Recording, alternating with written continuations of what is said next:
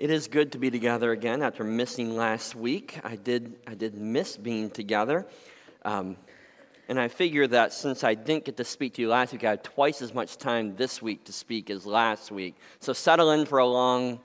No, that's not the way it works, is it? Anyways, it is good to be together again. And it's so fun for me to welcome three little ones in baptism, to have some of them still here in front. It's just so refreshing. I'm a baby lover, so I love having babies up front here. And as parents, when we have little ones like this, we have great dreams and hopes for our children, right? We envision the future for these little ones, and we see great successes and great joys and all the blessings that they're going to experience, and we celebrate those things.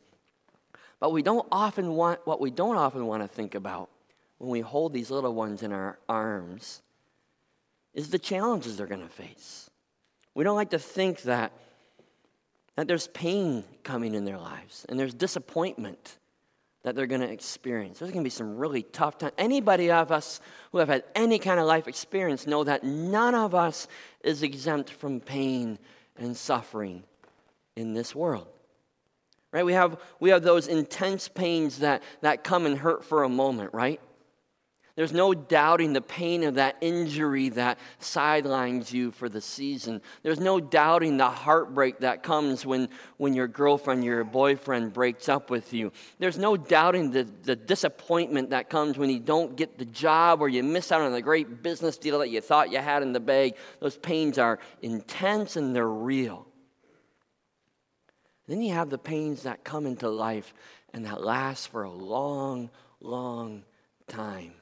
The ones that shake the very foundations of our lives, right? The cancer that daily saps away the life. The arthritis that every morning makes every day painful. That gut-wrenching feeling of rejection when your spouse walks away from you for good. That desire for a child. I know this morning is difficult for some of you because you desire to have a child, and for some reason God hasn't given you that child, and you ache with that longing. Or that grave marker that you can go visit for your mother, your father, your husband, your wife, your child, your son, and your daughter. That real life pain comes, and it comes hard. And it often makes us question, doesn't it? It makes us wonder. It makes us doubt on this journey of faith. Those questions shake us right down to the core of who we are, and we wrestle with God through those impossible questions. We say, why, God, this pain? Right? Why all this suffering in my life? Why don't you do something about it? Why don't you come and take this pain away? Where are you, God? And those questions often lead us to say, are you God? Do you really care? Maybe there's nothing you can do. And we begin to doubt, those nagging doubts in our lives. Well, in Psalm 44, the psalm that we're looking at today, the psalmist doubts on behalf of himself and the whole nation of Israel in the face of the pain that they're experiencing. So take out your Bibles with me. Turn to Psalm 44, page 551 in the Bibles you have in front of you.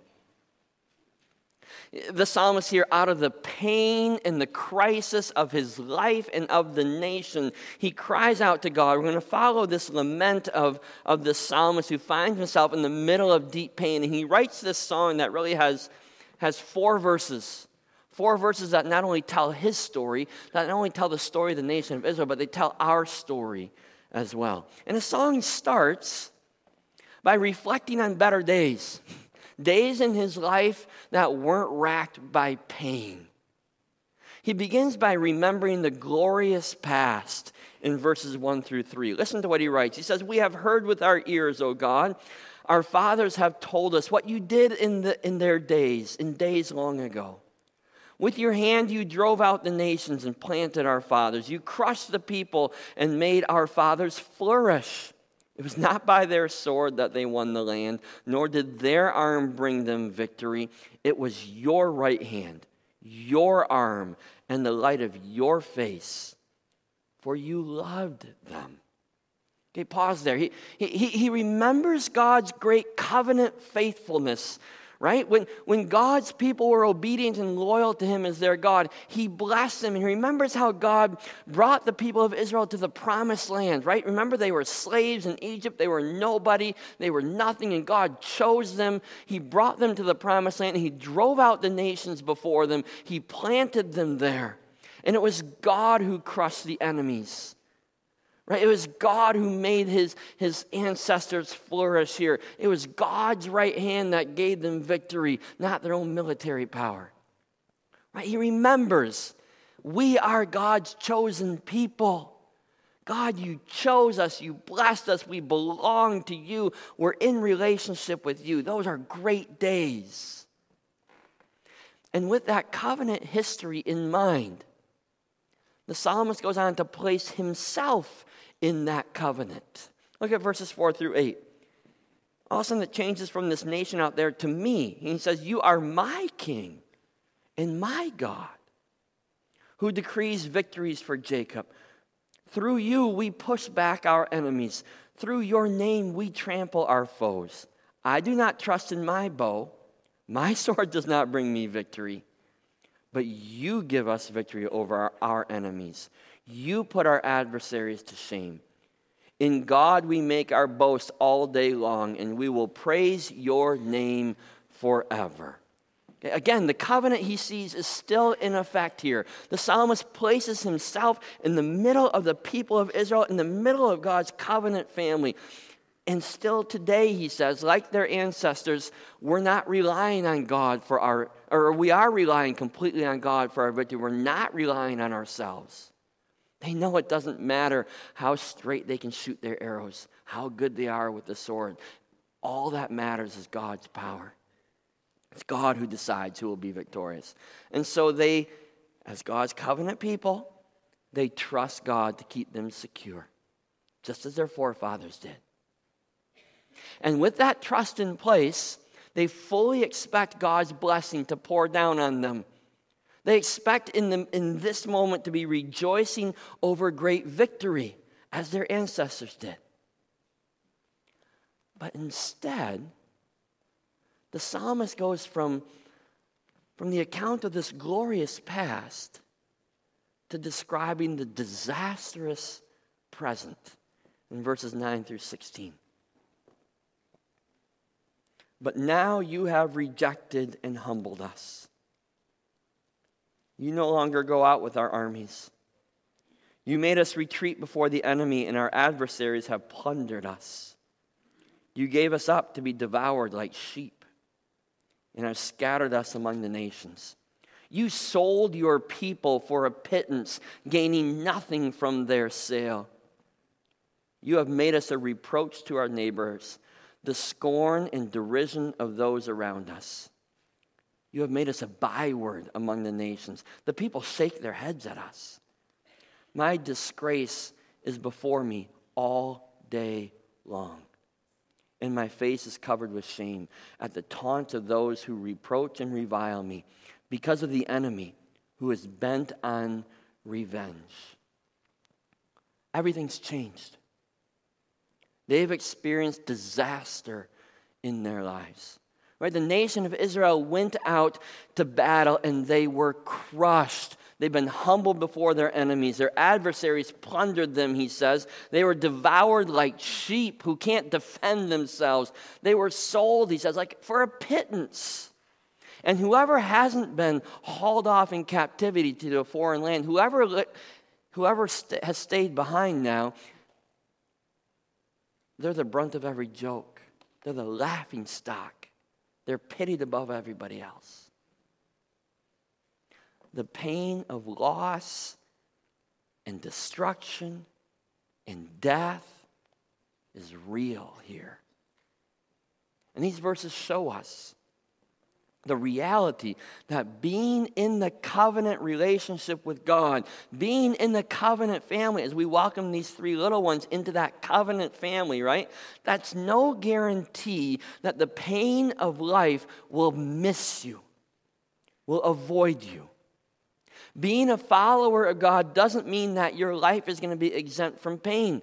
The psalmist felt it. Israel felt it. You and I have felt it. The pain of this life is real. And sometimes the righteous suffer. Sometimes bad things happen to really good people. Sometimes people who don't deserve pain and suffering experience it anyway. And that drives us, along with the psalmist, to ask the logical question, why? Right? Why am I experiencing this pain? Right? In his search for the answer, the psalmist begins by examining his own heart and the heart of the nation. Because the psalmist knows that one of the purposes of pain and suffering in our lives is that God uses pain and suffering to punish sin. Right? God allows us to experience the consequences of our bad choices in life. Remember, after the people of Israel had gone out of the desert and were conquering the promised land, the first battle they faced was the Battle of Jericho. And here's this massive fortress city, and God makes the walls fall down, and they have awesome victory, and they think they're invincible, and the next battle is the town of Ai, a little piddly town. They don't even send their whole army. They just send a few people. It's going to be so easy. And remember what happens? They're crushed. They're routed. Why? Because of sin. Because one man, Achan, disobeyed God, and he took what didn't belong to him from Jericho. And as a result, as a consequence to sin, they experienced defeat. Remember later in the story of the nation of Israel, they send the Ark of the Covenant in the time of Eli and his sons Hophni and Phinehas. They send the Ark of the Covenant into battle against the Philistines as their kind of their good luck charm, right? If the Ark of the Covenant goes, then for sure they're going to win. Doesn't matter that God told them not to go into battle. It doesn't matter that they're being disobedient. It's a good luck charm. And they get routed for their sin, for their disobedience. Or in the New Testament, Jesus' disciples, they're walking with Jesus and they see a man who was born blind. And do you remember their question? They asked Jesus, who sinned? His parents or him that made him be blind? It's pain as a result of sin, and we can understand that, right? You make bad choices, you experience bad consequences. You drink too much, and you have a hangover, right? You choose to be promiscuous, and you get an STD. You choose to be someone who consistently lies and gossips, and you lose all your friends. There's consequences to sin and bad choices in our lives. So the psalmist examines his life. He examines his relationship with God to see if there's some disobedience here that's being punished. He searches his own heart. He searches the heart of the nation. And he gives the results of his search in verses 17 through 19. He says, all this happened to us, although we had not forgotten you or been false to your covenant. Our hearts had not turned back. Our feet had not strayed from your path. But you crushed us and made us a haunt for jackals and covered us over with deep darkness. He searches his heart. He searches the heart of the nation. And he finds that nothing has really changed since the time of their forefathers. They're still as faithful as they can be. They haven't turned from God in their hearts. There's no glaring disobedience and sin that would be a direct result. Nothing's changed in the battle except for the disastrous results. Pain would be easier to understand if we could always pin it to some specific sin, right? Cause and effect. If A, then B. If it was always a punishment for something we did. That's not always the case, is it? Jesus made that clear in his answer to the disciples' question. Remember, they asked, who sinned, this man or his parents? Because somebody must have sinned to cause him to be born blind. And Jesus' answer is, neither. Neither of them did. That pain is not linked to a specific sin. Sometimes bad things happen to good people. Sometimes pain and suffering hits the righteous. And the psalmist, as one of those, is tempted to turn his back on God, right? He's tempted to walk away and say, fine, I'm out of here. His doubts rise up within him as he's struggling to understand his pain. But he stays because he still knows that God is God. He still knows that there must be some other explanation, some other reason for his pain. So he keeps on searching. Look at verses 20 through 22. He said, if we had forgotten the name of our God or spread out our hands to a foreign God, would not God have discovered it, since he knows the secrets of our heart? Yet for your sake we face death all day long. We are considered as sheep to be slaughtered. Now, just a little phrase in there that I think is really, really important at the start of verse 22. For your sake, we face death all day long. For your sake. In the end, the psalmist comes to the conclusion that it is for God's sake that we suffer. It's the same answer that Job reaches. Remember Job? The most righteous man alive who goes through excruciating pain and loss in his life. Loss probably greater than any of us will fully experience. And his pain isn't caused by anything that he had done. His pain was a result of the power of Satan in this broken world. Job, if you remember, we get to see behind, God kind of pulls back the cosmic curtains, and we get to see that Job is a part of the battle, the cosmic battle of God versus Satan, of good versus evil. And you and I are as well. We are on that battlefield in this cosmic war. Often we are that battlefield between God and Satan. We are the front line of that battle. And as long as Satan is loose on this earth, he will cause pain. He will cause suffering. Not only to the evil, to those who deserve it, but especially he desires to cause pain and suffering to the righteous. He will target God's people specifically because he knows that pain and suffering is his greatest power to sink deep into our hearts and to cause us to question God and to doubt God and to shake our faith to its very foundations. So as much as he is able, Satan's going to fill the believers' lives with pain. Because he knows that the ultimate question that we need to deal with in our pain is not the question of why, but the real question is what? What are we going to do? What is our response going to be to the pain that we experience in our lives?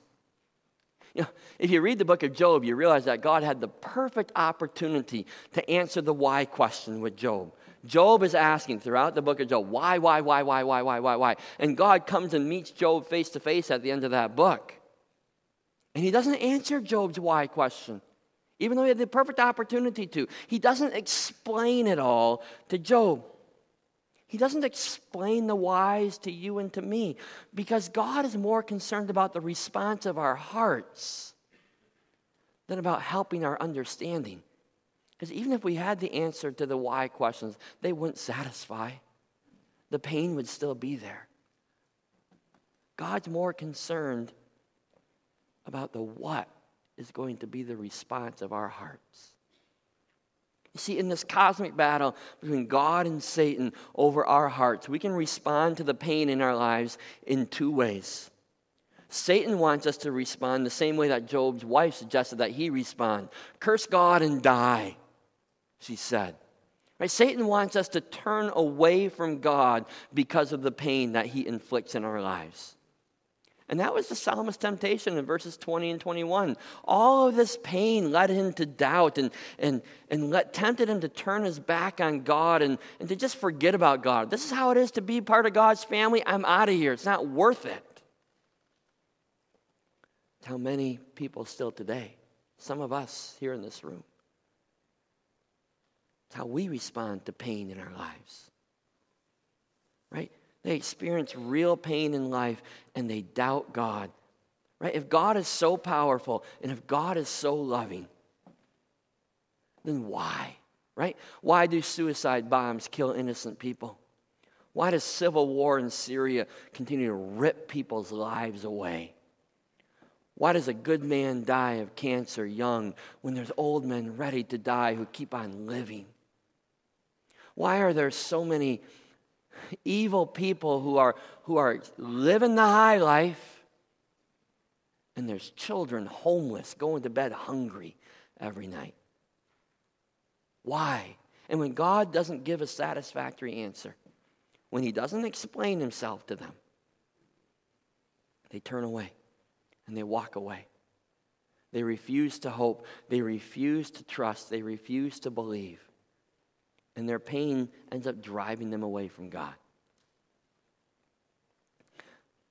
And yet, so often, God takes the evil of pain and suffering that Satan inflicts and he uses it for good. He actually uses it as an opportunity for us to turn towards him instead of turning away from him. Romans tells us that he doesn't say that all things are good, but it says that all things work together for good for those who love him. And oftentimes God takes the pain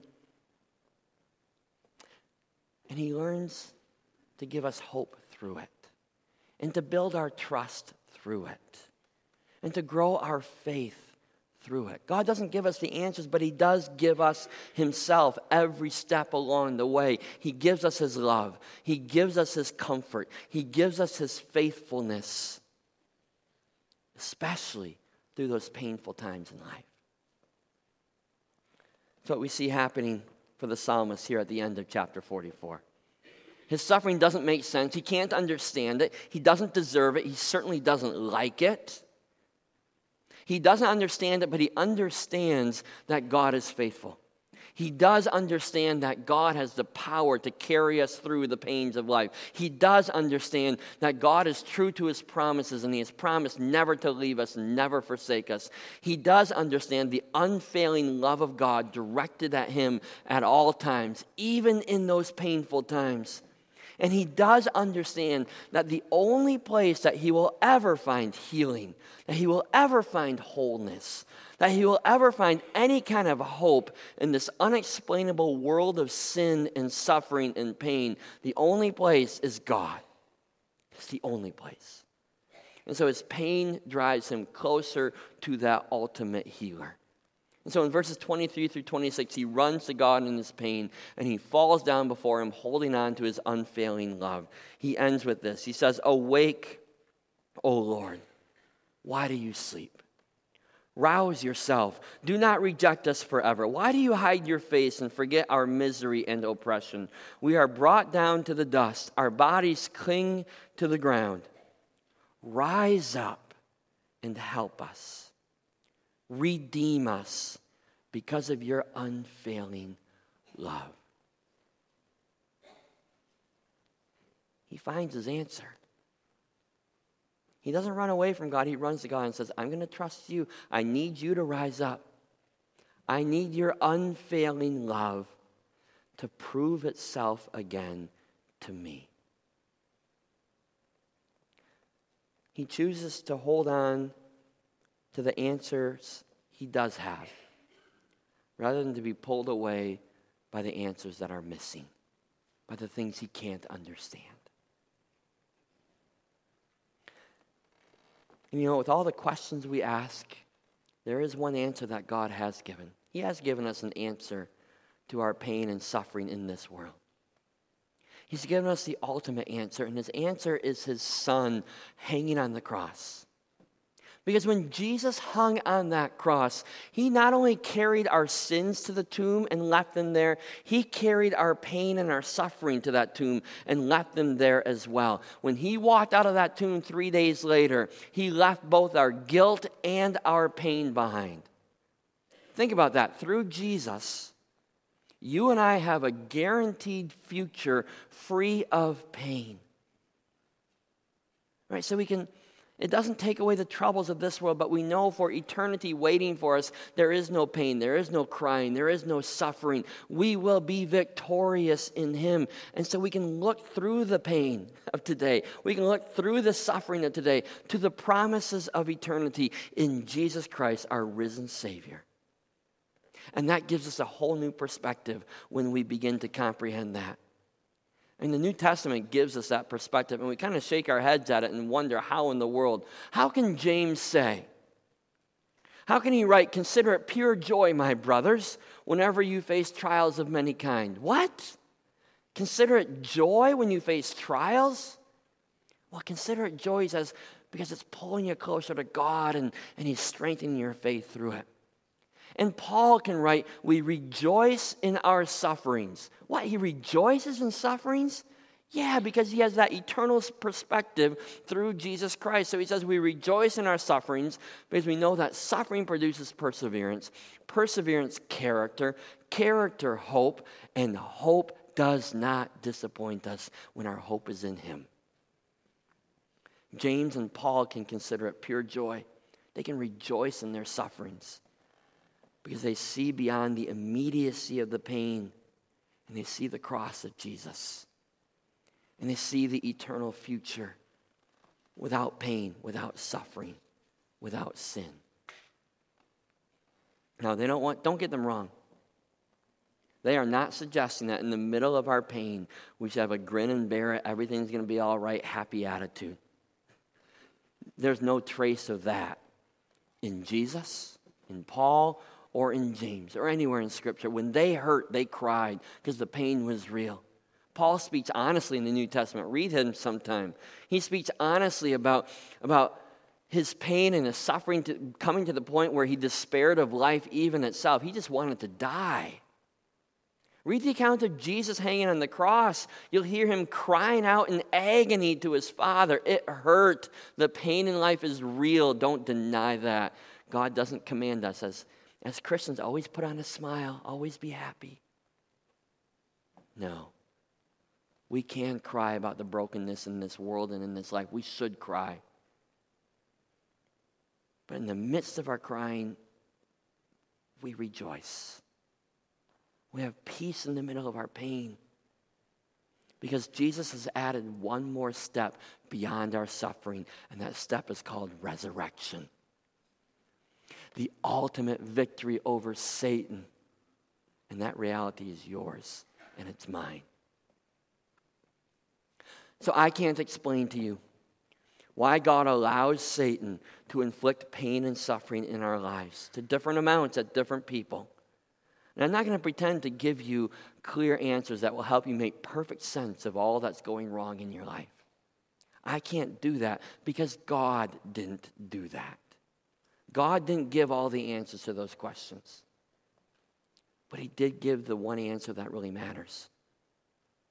He did give us Jesus, who conquered our pain and who promised us ultimate relief if we'll trust him. I know some of the pains in this room. Some of them are public. It's in the bulletin. Some of them are private. Few, if anybody, knows the pain that you're experiencing. I know some of the questions and some of the doubts, some of the spiritual wondering that goes hand in hand with that pain. And I wish I had an explanation, the explanation for the questions that our minds desperately are looking for. I do know the truth that our hearts desperately need. And the truth is Jesus will never leave you and he'll never forsake you. He'll give you strength for each moment. And the truth is, in Jesus, ultimately we will be victorious over pain and suffering. And the truth is that in spite of our pain, we are more than conquerors through him who loves us. Would you pray with me? God, from the midst of our pain and our suffering, whether that be momentary pain, whether that be one of those pains that has shaken our lives to the core, from the midst of our pain, we ask you, Father, awake, O Lord. Rouse yourself. Rise up and help us. And redeem us because of your unfailing love. We ask that you would not allow Satan's hold to get a grip on our hearts and our souls so tightly that we turn away from you. But Father, in the midst of our questions, in the midst of our wondering, may we turn more fully towards you. May we throw ourselves completely on your unfailing love, on your strength to carry us through every moment of every day. May you give us an eternal perspective that gives us strength for today and bright hope for tomorrow. May you, Father, be the cornerstone of our lives that stands firm through the storms, through the events of life that want to shake us off of our foundation. Be the cornerstone that is immovable and that gives us a place to stand. In Jesus' name we pray. Amen. Would you please stand with me? Worship team, would you come on forward? We're going to sing about that cornerstone, using the song Cornerstone, and let God be that foundation, be that solid foundation in the midst of the storms of our lives. And so, I don't know what all of you are going through, but as you're wrestling with life, maybe you let that come to mind this morning, honestly. And while you sing this song, you let God pull you closer to him, the cornerstone. Let's sing together.